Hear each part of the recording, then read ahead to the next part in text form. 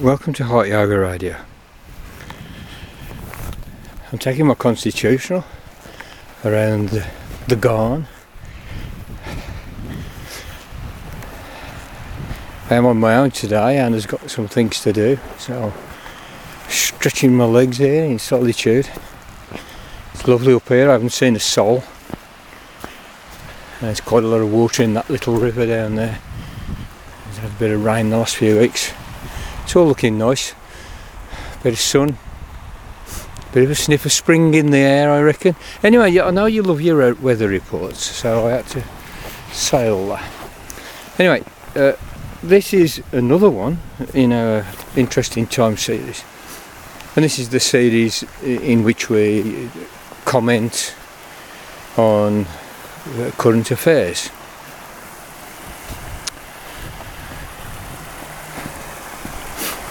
If you're new to the channel, you'll notice that we've done quite a lot of these over the last few years, but there's also quite a lot of other diverse material on the channel relating to all manner of political, philosophical, psychological sort of subjects.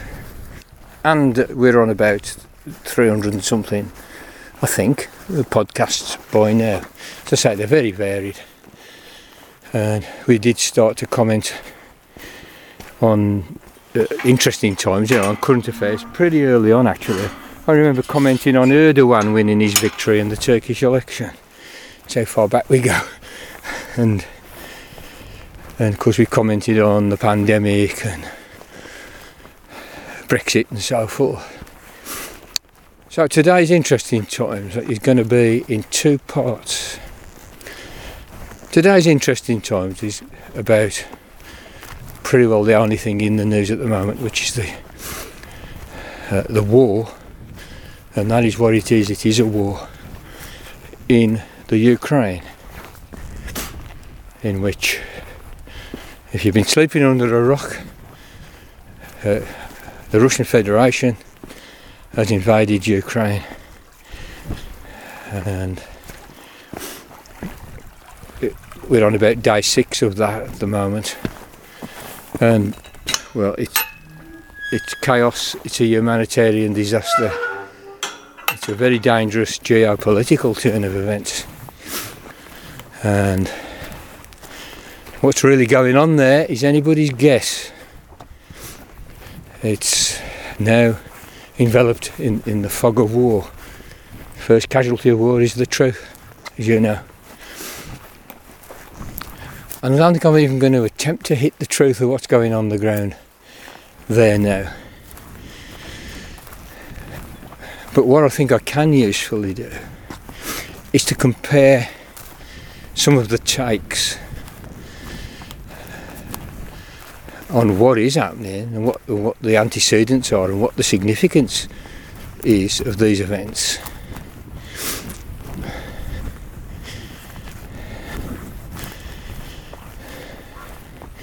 And out of that, to try and find where we are at, where the world is at.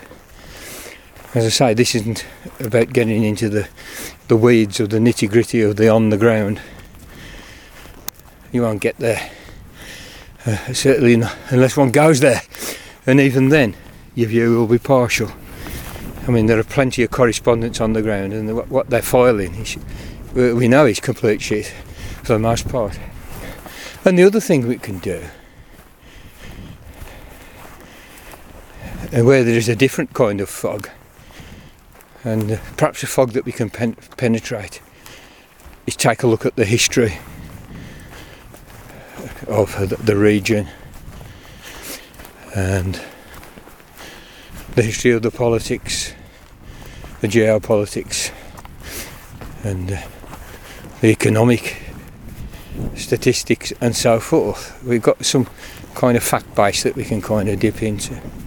Now, it is a fact base that has to be interpreted. All the problems of the philosophy of history are present in this manoeuvre that I'm recommending for us at this current juncture. And there are real difficulties, and we are in a hermeneutical situation, but we also, I think, are obliged to do justice to the biggest fact base that we can command, and the biggest, I would say, reliable fact base that we can get our hands on. So there's a couple of things there. We can look at the history, and we can look at the discourse, the propaganda discourse, and the noise and the circus of words and comment and punditry and diplomacy that surrounds this thing. And I have spent a bit of time trying to look at some very pertinent sources, which I'll mention in a minute. Now, I'm going to do this in two parts. Part one is this extemporisation as I'm walking in the hills. No doubt you can hear a warplane overhead. That's one of the things that they use our country for, a deserted rural country. They like to fly their warplanes over it for training and so forth.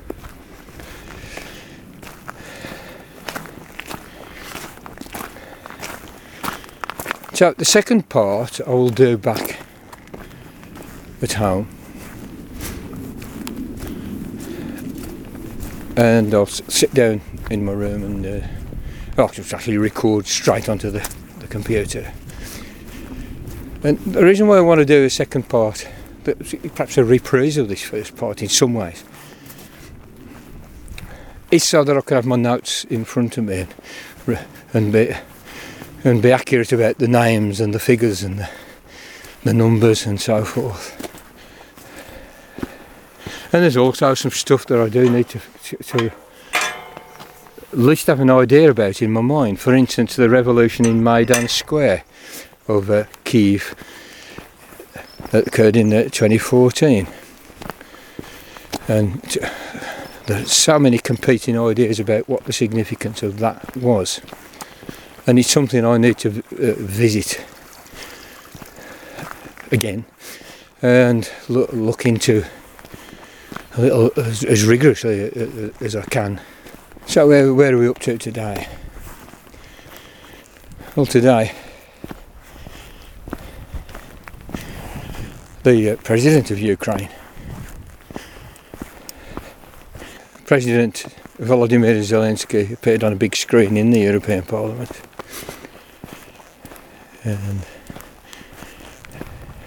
to watch this live, I think basically what he was telling the Parliament was that, you know, the Ukrainians will fight, and obviously trying to get as much assistance as he can in terms of weapons, so forth, and even asking for a no-fly zone, which of course is not going to fly because it would bring NATO into potential shooting conflict with Russia, which means that we would then have a shooting war between the two nuclear superpowers. And extremely dangerous, and they're not going to do it, and Bush has said they're not going to do it. So that's not going to happen, I don't think. But he received quite a lot of moral support from the European Parliament. Some of the members were posturing with Ukrainian flags, and this is how it's going at the moment. I also watched the proceedings twice now. I've watched the proceedings of the United Nations, and particularly the meetings of the Security Council.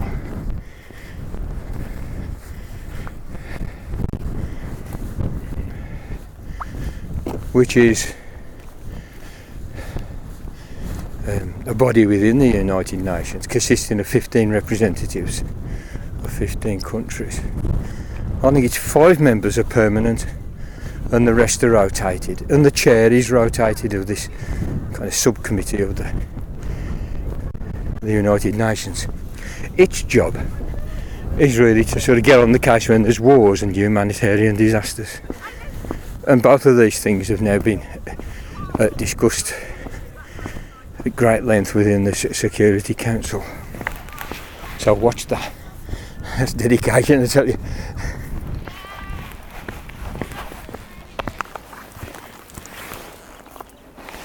So what do I take from that latter event, or events I have to say?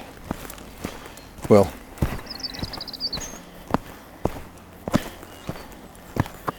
there was a call originally, early on in the Security Council deliberations, to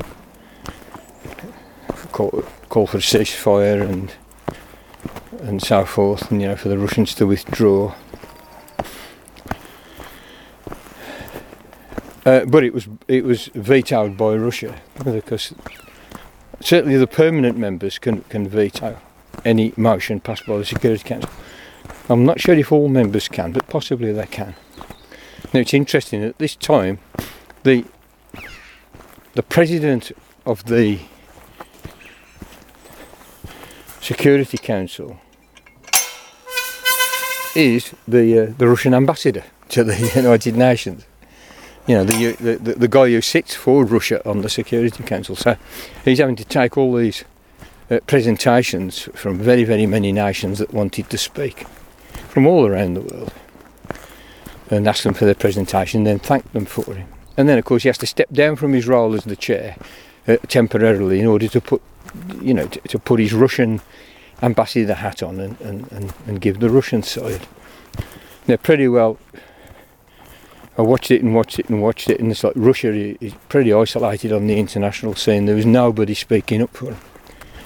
Even China, you know, you can tell that they're a bit alarmed, and maybe their friendship with Putin is something that they want to kind of cool off a little bit. I mean, I was reading between the lines, who knows, you know, but they didn't offer kind of unequivocal support and expressed grave concern, as they should. Everybody should be very concerned about this series of events. Brazil, yeah, the right-wing government of Brazil, nevertheless, was again circumspect, and pretty well everybody calling for peace, you know, for ceasefire, for talks, for diplomacy. Everybody, India. You know, these are countries that have a relationship with Russia, you know, but nevertheless, Russia wasn't getting a clear run at this. Well, when it comes turn for the Russian ambassador to speak, and I mean, in the second one of these I saw, he was the last but one to speak, and he basically said it's all fake news, you know, that the Russian army hasn't bombed any civilian positions, hasn't killed any children, hasn't blown up any schools or hospitals. Now the other side are saying that they're kind of blowing up schools and hospitals and they've killed this many people. There are certainly hundreds, if not thousands, of deaths by now, I have to say, and children have been killed and civilians have been killed, and civilian targets have certainly been hit. That much we can say. The extent, you know, I mean, the Russian ambassadors claim that this is fake news. Well, there will be some fake news, and he certainly put some out himself.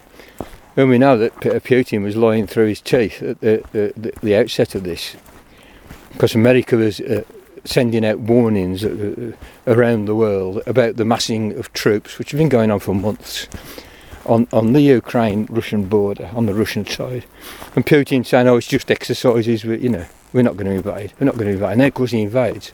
Then he says, all we're going to do is secure the Donbass, the Russian-speaking region in the southeast, to protect the Russian speakers from a long conflict that's been going on there between separatists and the greater Ukrainian government. And, it's a very complicated situation. And I've had a little look at the history of that, and I'll speak about that a bit later. So Putin says that, promises that, but then invades from the north, from Belarus, where the Belarusian government, which is pretty right-wing, dictatorial, dictatorship-style government, has allowed Russia, it's very friendly to Putin, has allowed Putin to station his troops in Belarus and for him to invade Ukraine from Belarus from the north and head down towards Kyiv, the capital, which is, it's in the north of the country, so it's not too far from the Belarusian border. Russian, as I speak, last thing I looked before coming out there is there are Russian columns of tanks and heavy artillery heading towards Kyiv down the road, and this convoy of Russian arms is 60 kilometres, or depending who you ask, 50 kilometres, 30 kilometres long. Either way, it's a huge armed force. And the Ukrainian army obviously is nowhere near as big or well equipped as the Russian army. He is attempting to make life difficult for the convoy, obviously. Up to and including anti-tank weapons supplied by various other parties, possibly the EU and so forth. And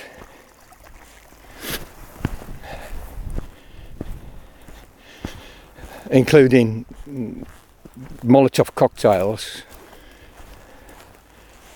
being marshalled by teenage boys.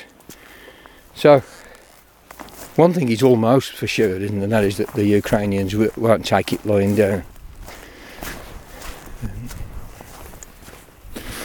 So it's all fake news according to the Russian ambassador.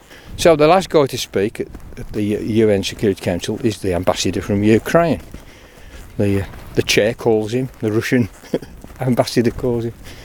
And he really, the guy's obviously highly emotional. And he talked about, apparently it was the anniversary of Hitler's death in the bunker, and he started talking about how Putin's got the same thing coming for him, that it's all going to go ape shit, and he's going to end up having to kill himself in the bunker. I think he's losing his shit a little bit. And he also talked about the Third Reich, the mentors of the Putin government, the Third Reich. So there are charges of Nazism flying around all over the place, and Putin talks about neo-Nazis in the Donbass, which there are, so-called Azov regiments or squads or whatever they are. But there are certainly some far-right bully boy elements in the whole kind of scenario. So somebody asked me actually yesterday, they said, well, what did you get? I said, I've been watching the United States. I said, well, what are they saying? They're like, I think, well, basically the Russians say it's fake news, and the Ukrainians say that they're Nazis. Russia is isolated, and pretty well everybody, even their kind of even their friends, or people who are not so terribly disposed towards Russia, are calling for peace and negotiation and diplomacy, and for an international settlement. Also, I have to say, the United Nations are making plans and trying to put things in place to get humanitarian aid into the place. Over 500,000 Ukrainians have now left the country. They've driven over the border into Poland, into Romania, into Moldova, and so forth, and they've just got out. They've just done what they can to get out. And of course there's news footage of this, and I don't think it's kind of been faked or anything. People pushing wheelchairs and prams, other people getting on the train, trying to get out on the train and so forth. It's mostly women and children, because all men over between 18 and 60 have been conscripted. They're all now volunteers, stay and fight, and there are questions about the wisdom of that, which again I'll move on to at some point. So it is an absolute fucking shitstorm and a disaster. And if I'm trying to like look at what's going on and look at the history and try and figure out the significance of this, that or the other, well, I'll start here. The first and most significant factor in these goings on is that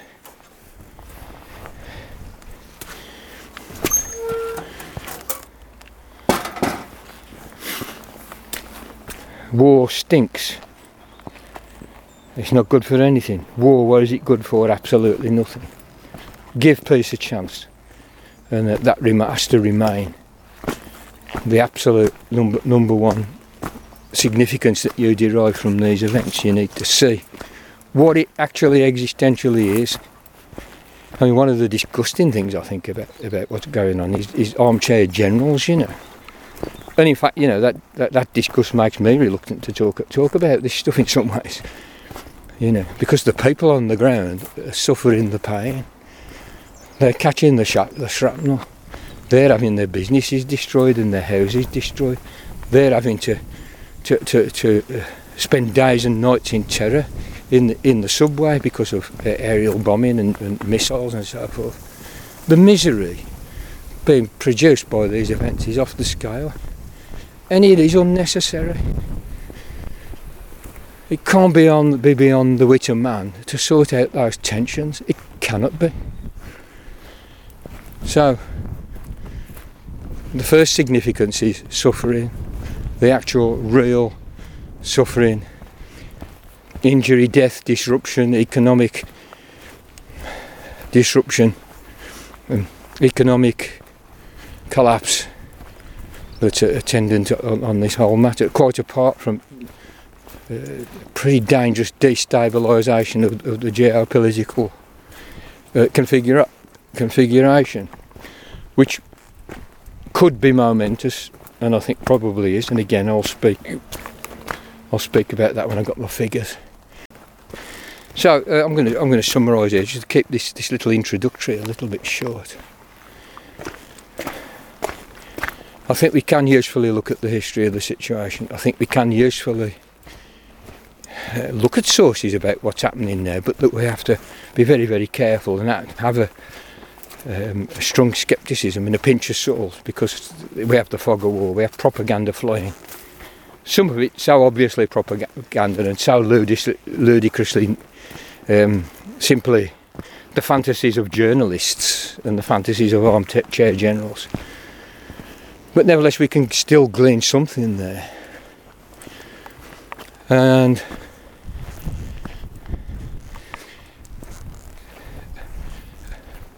it's also useful to take a look at the discourses, the discussions, particularly I think what's happening in places like the United Nations and the European Parliament. But also, you know, we have many, many pundits at our disposal, and it's worth looking at wildly different views. And I've been looking in that vein at something that the broadcast that Larry Wilkerson did, who you might have heard me mention before. It's a very interesting character.